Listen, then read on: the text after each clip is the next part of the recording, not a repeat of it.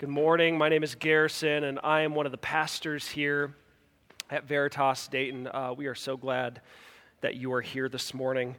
If you would open your Bibles with me, we're going to be looking at Matthew 5, particularly at verse 3. Matthew 5, verse 3. Matthew is the first book in the New Testament. Matthew is a gospel. That means it is sort of theological biography about Jesus Christ, his birth, his life, his teaching, his miracles, his betrayal, death, burial, resurrection, his ascension and sending of the church into the world.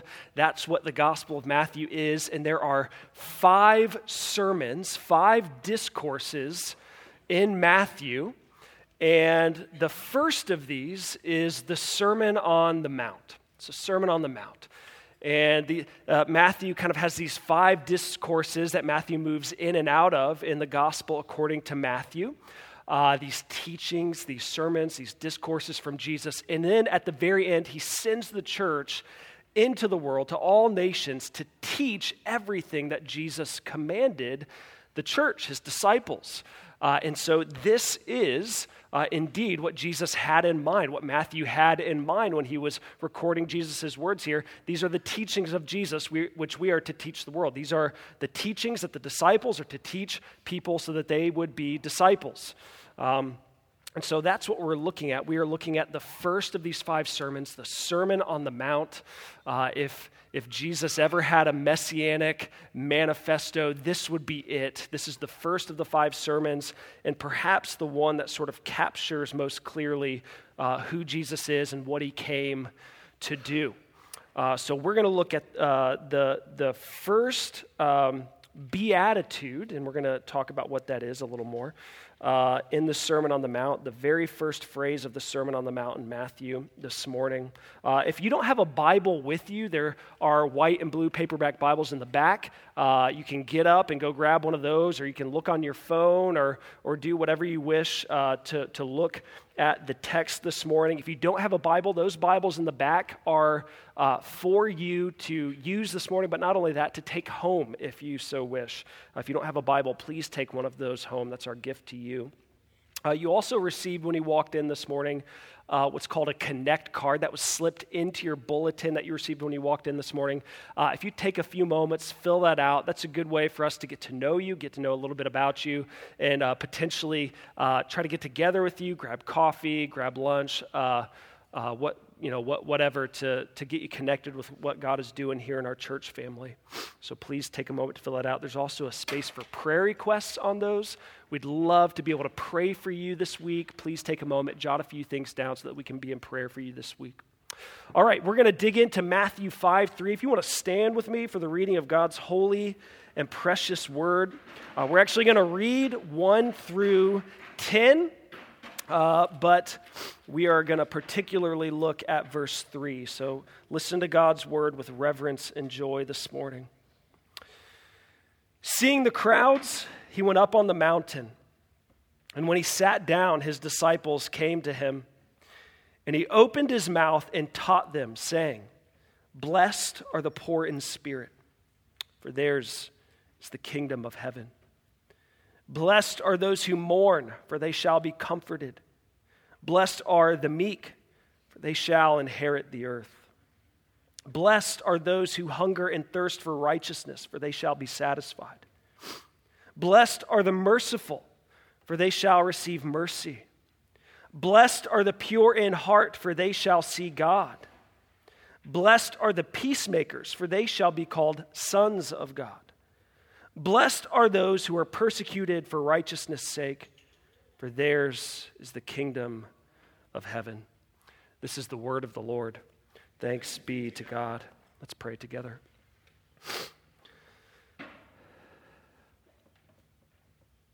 Father, we are in desperate need of you this morning.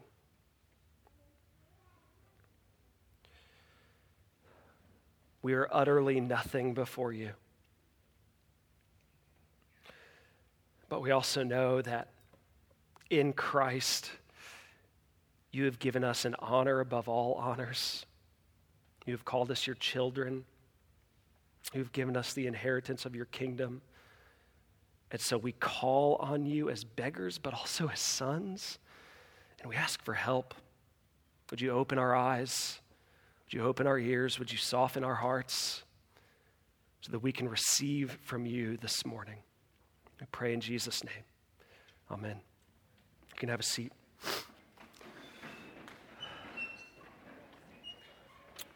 So Thomas Barnardo, there he is.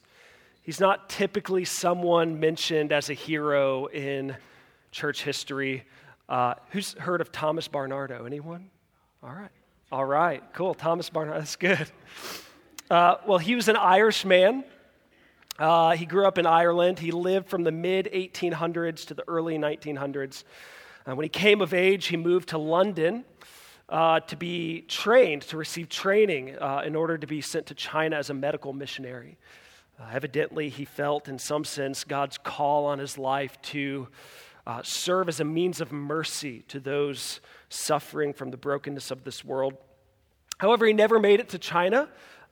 When he was in London, he started to teach at what was called a ragged school, which was a school for poor children, orphan children, children that lived on the streets in the city of London. And what he saw there changed his life. Eventually, because of what he saw there, he came to the decision not to move to China as a medical missionary. He dropped out of his medical training, and instead he decided to stay in London to help the large population of homeless and orphan children there.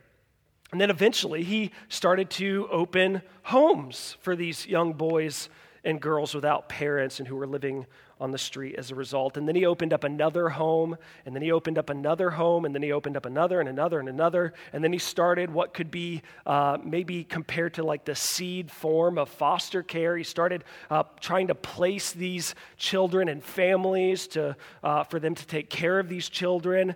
And all in all, at the end of his life, Barnardo housed and fed and cared for over 8,500 children in the city of London. And he opened over 95 homes wherein they housed and fed and cared for these children. And there's an interesting thing. Barnardo had one condition for a child to be received into one of these homes. It wasn't that the children had to have some sort of benefactor who would pay their way. It wasn't that their parents had to have left them some form of an inheritance to pay for their stay in these homes. Neither was it that these children had to possess some sort of virtue or talent that showed that they had promise. He didn't distinguish between the deserving poor and the undeserving poor like so many did in the Victorian era. No, it wasn't any of that. The one condition that had to be met for a child to be received into one of these homes was that they had to be utterly destitute. They had to be without hope of survival and thriving apart from their being received into one of these homes. And now that's a kind of picture. It's a kind of picture of what we see in the first beatitude here. Jesus begins his messianic manifesto with a declaration that the poor in spirit, those who know their moral destitution, those who are spiritually bankrupt and without hope apart from God's grace, those who have been driven down to be dust from life, they are the ones who are flourishing and happy and to be congratulated, because he has come to give them the kingdom of God. He has come to give them the kingdom of God. He has come to make them children and heirs of the great high king. That's what we see in this first beatitude. So let's dig into the verse. We're going to discover some of the riches that God has for us here. First, let's explore what it means when Jesus says blessed. What does it mean when Jesus says that the poor in spirit are blessed because theirs is the kingdom of heaven? Well, he begins saying, blessed are the poor in spirit, for theirs is the kingdom of heaven. So we saw last week that this word translated as blessed here is the Greek word makarios. Okay, and we kind of dug into what the word makarios meant. And we saw that it can also be translated as happy are the poor in spirit, or fortunate are the poor in spirit, or congratulations to the poor in spirit. We saw Jonathan Pennington, he translates this word as flourishing are the poor in spirit. And again, it's not that blessed is a bad translation. The problem is what comes to mind for us when we see that word blessed. We tend to see this, when we see that word blessed, we tend to see this as a blessing, as a benediction. However, beatitude is not the same thing as a blessing. A blessing, or a benediction as they're often called, is a pronouncement over someone to bring about a specific good. Okay, if the beatitude were a blessing, Jesus would say something like, to those who are poor in spirit, may you be blessed with possessing the kingdom of heaven. But that's not what he does.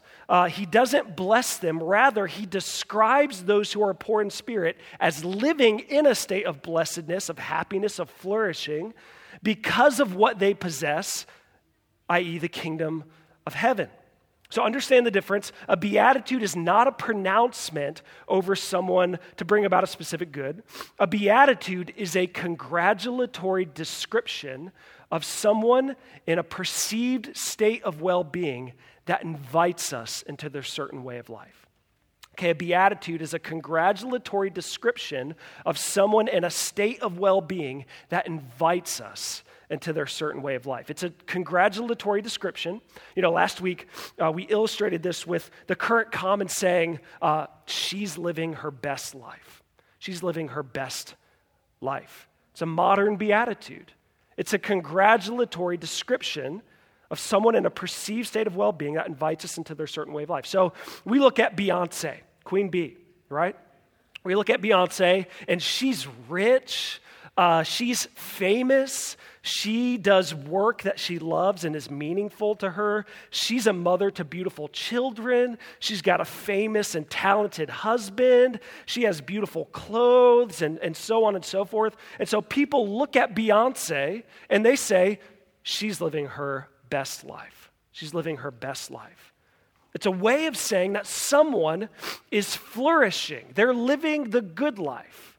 But there's also a longing and an invitation there too, isn't there? It's an invitation to their certain way of life. In saying Beyonce is living her best life, people are saying if you want to live your best life, you also need to do work that you love and have beautiful clothes and have lots of money and have a beautiful family and all those sorts of other things that makes the good life the good life. That's what a beatitude is. Jesus is saying, as it were, the poor in spirit are living their best life because the kingdom of heaven belongs to them. So notice too that a beatitude is not a command. Okay, so many here have treated beatitudes like their command, like it's this tit for tat kind of thing. Like if I'm poor in spirit, Jesus will bless me, and therefore I must be poor in spirit. No, it's not a command. If it were a command, Jesus would say, be poor in spirit, because if you are, I will bless you and give you the kingdom of heaven. That's not what he says. Rather, he describes those who are poor in spirit as living in a state of blessedness, a state of happiness, a state of flourishing, because the kingdom of heaven belongs to them. And in so doing, he invites us into their way of life, into this way of life referred to as poor in spirit. You see, it's not a blessing, it's a congratulatory description, and it's not a command, it's an invitation to the good life. It's an invitation to the flourishing life. That's what the Beatitudes are. Now, part of what's so amazing about Jesus' Beatitudes is that they describe people that the world would hardly call blessed or happy or flourishing. They describe people that the world would hardly say they're living their best life. Jesus says that those who mourn are living their best life. Those who hunger and thirst for justice, for righteousness, they're living their best life. Those who are meek, who are making peace, those who are persecuted are living their best life. You see, Jesus he's taking our vision of the good life and he's flipping it on its head. He's saying that the best life, the happy life, the flourishing life, the good life, what it means to be blessed, isn't a life that consists of an abundance of possessions or comfort or ease of life or a lot of money or physical beauty or having a picture-perfect family or any of the rest of it. The flourishing and best life, according to Jesus, is a life of knowing and owning your own spiritual bankruptcy. Because it's in that way of life that you come to possess the riches of the kingdom of God. Which brings us to our next point. What does it mean to be poor in spirit? Now, this is an incredibly important question, obviously, because it's the poor in spirit who possess the kingdom of heaven, right? So here's a really important thing we need to understand about the Beatitudes. Like, they're descriptions of ordinary Christians. They're just descriptions of Jesus's disciples. It's not as if he's describing a special class of Christians. You know, the medieval church understood the Sermon on the Mount in that way for a long time. Like, it was a special spiritual class. It was for priests, for monks, for nuns, but Christian laity, you know, they can't be expected to live the Sermon on the Mount. That's not what Jesus is doing here, though. He's describing God's people. He's describing disciples of Jesus. He's describing those who possess the kingdom of, who are the ones who possess the kingdom of heaven? Christians. So each and every single Christian possesses the kingdom of God. So we need to understand what it means to be poor in spirit, because evidently that's what Jesus' disciples are. They are poor in spirit. Now, it doesn't mean to be poor-spirited, right? Poor-spirited meaning like being just a generally melancholy and glum person, being this Eeyore kind of figure. Some of us might tend to be a little more like that. That's not a bad thing. It's part of our personality. That's fine. But that's not what Jesus is talking about here. Rather, by poor in spirit, Jesus is talking about the spiritually lowly, the spiritually humbled. He's talking about those who are acutely aware of their own spiritual bankruptcy and their dire need for God's grace and kindness. Now, Jesus actually once told a parable to illustrate this very concept. It's in Luke 18, 9 through 14. And it's the parable of what's called the Pharisee and the tax collector. That's what we call it. So there are these two men. There's a Pharisee, uber righteous dude, and then there's a tax collector. Everyone hates tax collectors, right? I mean, like, especially in those days, because they were seen as like betraying the Jewish community. So the Pharisee and the tax collector, one day they're both in the temple praying. And the Pharisee, he proudly prays. He says, God, I thank you that I'm not like other men. I'm not like extortioners, that I'm not unjust, I'm not like an adulterer, even like this disgusting tax collector over here. I fast twice a week. I give all the tithes I get, or I give all the tithes of all that I get. But then Jesus says the tax collector, he's standing far off, and he wouldn't even lift his eyes to heaven, but he beat his breast, saying, God, be merciful to me, a sinner. And then Jesus concludes the parable saying, I tell you, this man went down to his house justified rather than the other. For everyone who exalts himself will be humbled, but the one who humbles himself will be exalted. That's a picture of being poor in spirit in contrast to its opposite, being proud in spirit. Coming to God as if one has all the resources that they need to be accepted by him. Coming to him boasting of your own resume and virtue and piety. Coming to God as if he should be obligated to give you the kingdom of God. Coming to God as if he would be privileged to make you an heir of his kingdom. So arrogant. God hates that. But he loves to lavish the riches of his kindness on the humble and contrite and poor in spirit. To dig in a bit deeper, though, let's consider some of the characteristics of what it means to be poor in spirit. First, we need to know this. It's like radical. It's a radical thing that Jesus is talking about here. The word translated as poor here is is about the radically poor. Like, it's not the kind of poor that lives paycheck to paycheck. It's not the working class poor. It's a word that describes the utterly destitute. The utterly destitute. You know, sometimes this word is translated as beggarly.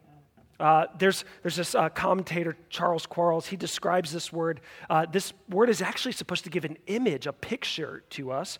It's a word that described the posture of a beggar as he held out his cup and pled for coins from a passerby. As another commentator puts it, it describes someone who stands without pretense before God, stripped of all self-sufficiency, self-security, and self-righteousness. Those who are poor in spirit here recognize that there's nothing within them that obligates God to show them favor and kindness. As Martin Lloyd-Jones said in his commentary, being poor in spirit is recognizing your utter nothingness before God. It's recognizing that you are spiritually and morally bankrupt, utterly destitute. The hymn writer Augustus Toplady summed it up well. Nothing in my hands I bring, simply to thy cross I cling. Naked come to thee for dress, helpless look to thee for grace. Foul I to thy fountain fly, wash me, Savior, or I die. It's desperate. It's radical, being poor in spirit. Next, notice it's also spiritual. Jesus plainly says, blessed are the poor in spirit. So he's not merely talking about the materially poor here. Okay, he's talking about a spiritual state of being in the world. It's fascinating in my preparation to see the amount of commentators and theologians that believe Jesus is merely talking about the materially poor here. That simply can't be the case, because being materially poor does not automatically grant someone salvation and in the inheritance of God's kingdom. If it did, then we actually shouldn't seek to relieve poverty, because that's a prerequisite for someone being accepted into the kingdom of God then. Therefore, he can't merely be talking about the materially poor here. He's talking about the spiritually poor, the spiritually impoverished. All of his disciples who come to him in lowliness and humility, all those who come to him with broken and contrite hearts, as David says in Psalm 51, are not turned away, but they're welcomed as sons and heirs and possessors of the kingdom of God. However, it was equally as fascinating to see in my preparation the large amount of commentators and theologians who strongly asserted that this beatitude has nothing at all to do with the materially poor. That's also an error, since Jesus continually makes a connection between being materially rich as a barrier to receiving the kingdom of God. Jesus said himself in Matthew 19:23, said, "Truly I say to you, only with difficulty will a rich person enter the kingdom of heaven. Again, I tell you, it is easier for a camel to go through the eye of a needle than for a rich person to enter the kingdom of God." Why is that? Well, it's because the wealthy tend to, materially speaking, have everything that they need and want at their fingertips. And that can be an intoxicating and dangerous thing. It's spiritually dangerous to be materially wealthy. It's spiritually dangerous. It can dupe you into thinking that the good life consists of having an abundance of money and possessions. It can dupe you into thinking that you are self-sufficient. Like, it's not a coincidence that one of the richest people in the United States, who just so happens to be our president, wrote in his book, How to Get Rich, that's the title. He said, "Show me someone without an ego and I'll show you a loser." And see, when you live that kind of life, it can be difficult not to approach Christianity in the same way. It can be difficult not to approach Christianity in the same way. It's likely that you will struggle more so with thinking that you have everything you need in yourself to make yourself worthy of God's kingdom. When you draw near to the gate of the kingdom of God, you might be more likely to shout out your own resume rather than fall to your knees in humility and repentance. That's why Jesus rebuked the Laodicean church in Revelation 3:17. And he said, for you say that I am rich, I have prospered, I need nothing, not realizing you are wretched and pitiable, poor, blind, and naked. It's dangerous. It's spiritually dangerous to be materially rich.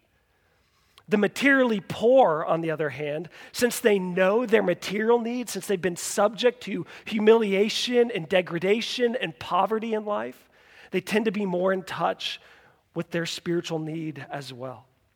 They might be more likely to fall to their knees in humility and repentance when they draw near to the gate of God's kingdom, because they know what it means, what it looks like, what it feels like to be entirely dependent upon the grace and kindness of others to meet their needs.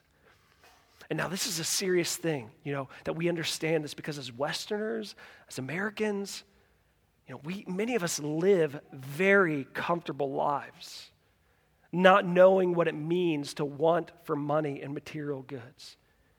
And it's not that there's something inherently sinful about that. I'm not saying that. But at the same time, we can so easily be intoxicated by it. We can so easily be duped into thinking of ourselves as self-sufficient, deserving of God's kingdom. We can so often approach Jesus rather than with broken and lowly and contrite hearts, with proud hearts and with lips that list off our accomplishments.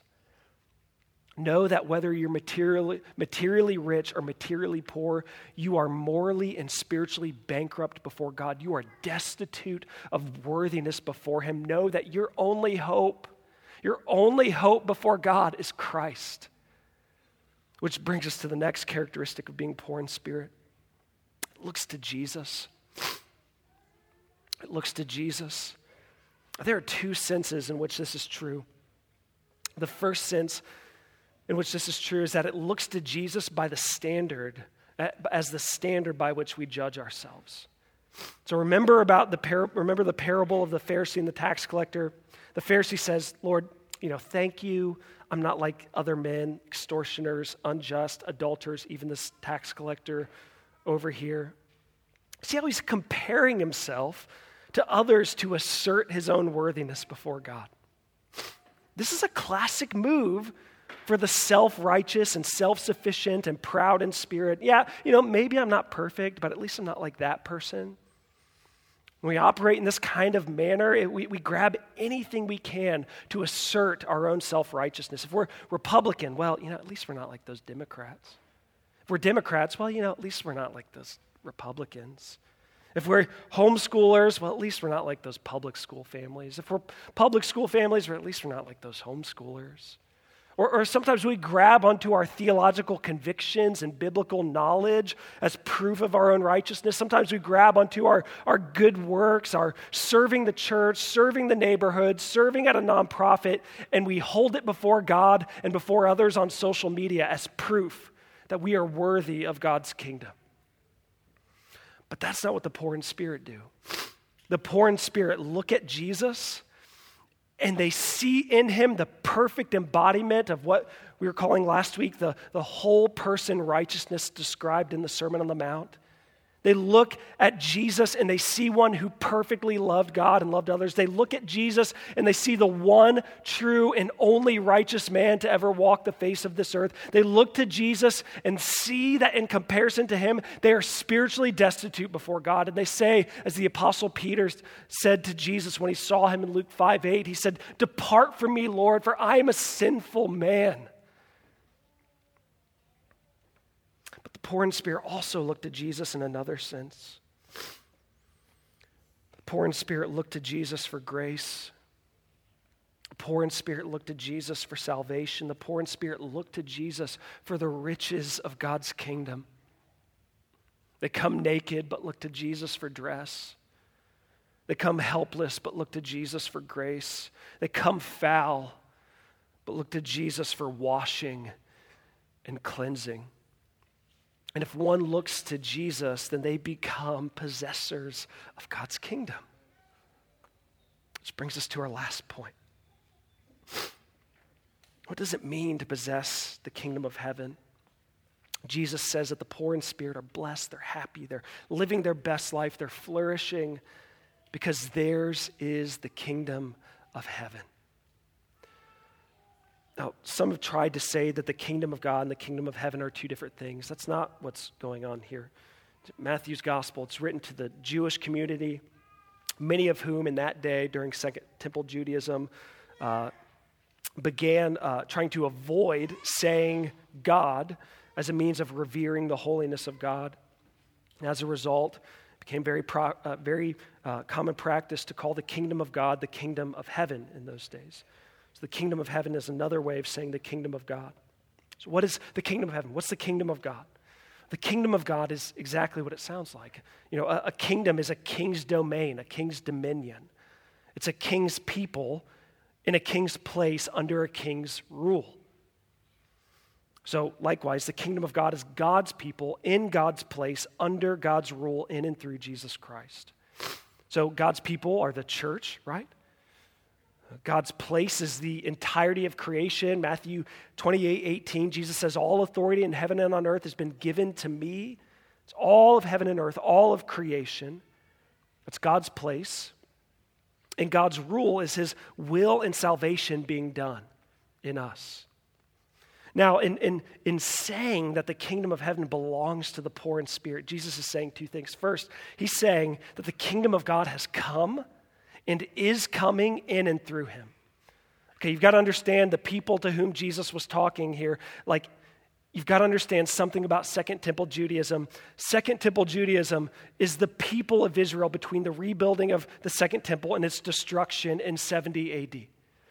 And they were a people who were deeply longing for the coming of God's kingdom. And they were growing increasingly cynical and broken over its perceived absence. Okay, so they are people who have been feeling the absence and void of God's kingdom in their midst for the last several hundred years. They were looking to God's promises to Abraham. They were looking to God's promises to David. And they looked at God's promises to Abraham that God was going to give Israel a son that would bring about a time of global blessing that would reach all nations of the earth. They were looking to God's promises to David that one of David's sons would sit on the throne of the kingdom of God and reign forever and ever, and that it would be a kingdom wherein there was shalom and peace and flourishing and happiness that would increase and never end. They were looking at these promises of God, these promises that God gave to his people, and they were looking around them, and they were not seeing what they longed for a long time. They were oppressed and enslaved by the Roman Empire. They looked at who was ruling over them, and it wasn't the promised Messiah. It was Caesar with his oppressive regime. It wasn't God's promised Messiah. It wasn't Abraham and David's offspring. It was Caesar with his oppressive regime. And so they were growing increasingly cynical, increasingly frustrated and heated, and they were longing and hungering and desperate for the coming of the Messiah because he would usher in the kingdom of God. And here this guy, Jesus, comes along, and he starts saying that the kingdom of heaven belongs to the poor in spirit. He's claiming that the kingdom of God is here. It's finally here, and it's his to give away. He's claiming that the kingdom of God has come and is coming in him, and that he is the one through whom God is establishing his kingdom on earth as it is in heaven. He's claiming that he is Abraham's and David's offspring. He's saying that he is the one who has come to bring God's kingdom of universal and everlasting shalom and salvation. Jesus has come to realize God's people in God's place under God's rule. Now you might look around and go, so God's kingdom of universal shalom and salvation has come in Jesus. Are you kidding me?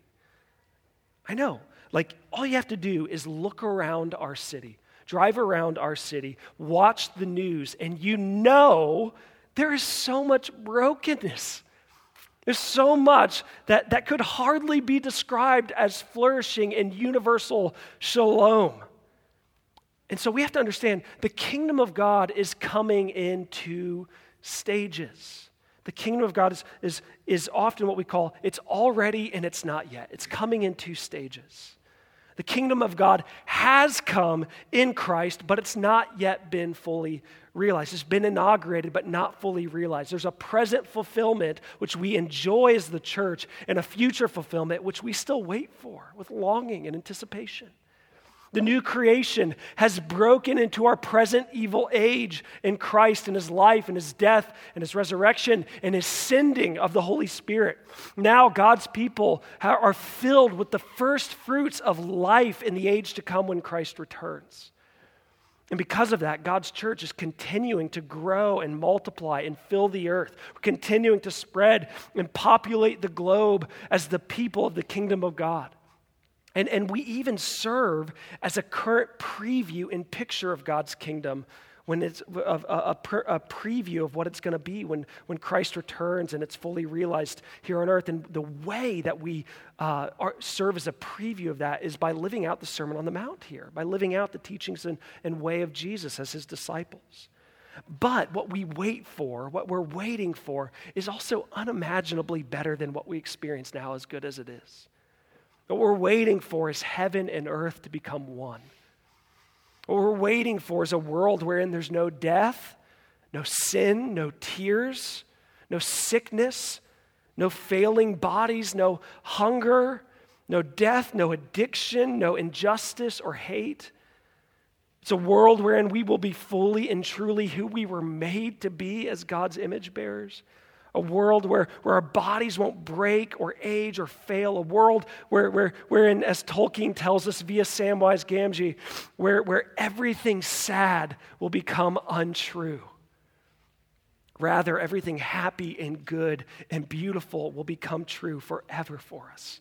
Where we will thrive and flourish and live abundantly forever and ever. We will experience what we experience and measure now, but fully then through the presence of God's people and God's Spirit. The second thing that Jesus is saying is that the poor in spirit are heirs of God's kingdom. Notice here that Jesus is saying that the poor in spirit are happy and flourishing because the kingdom of heaven is theirs.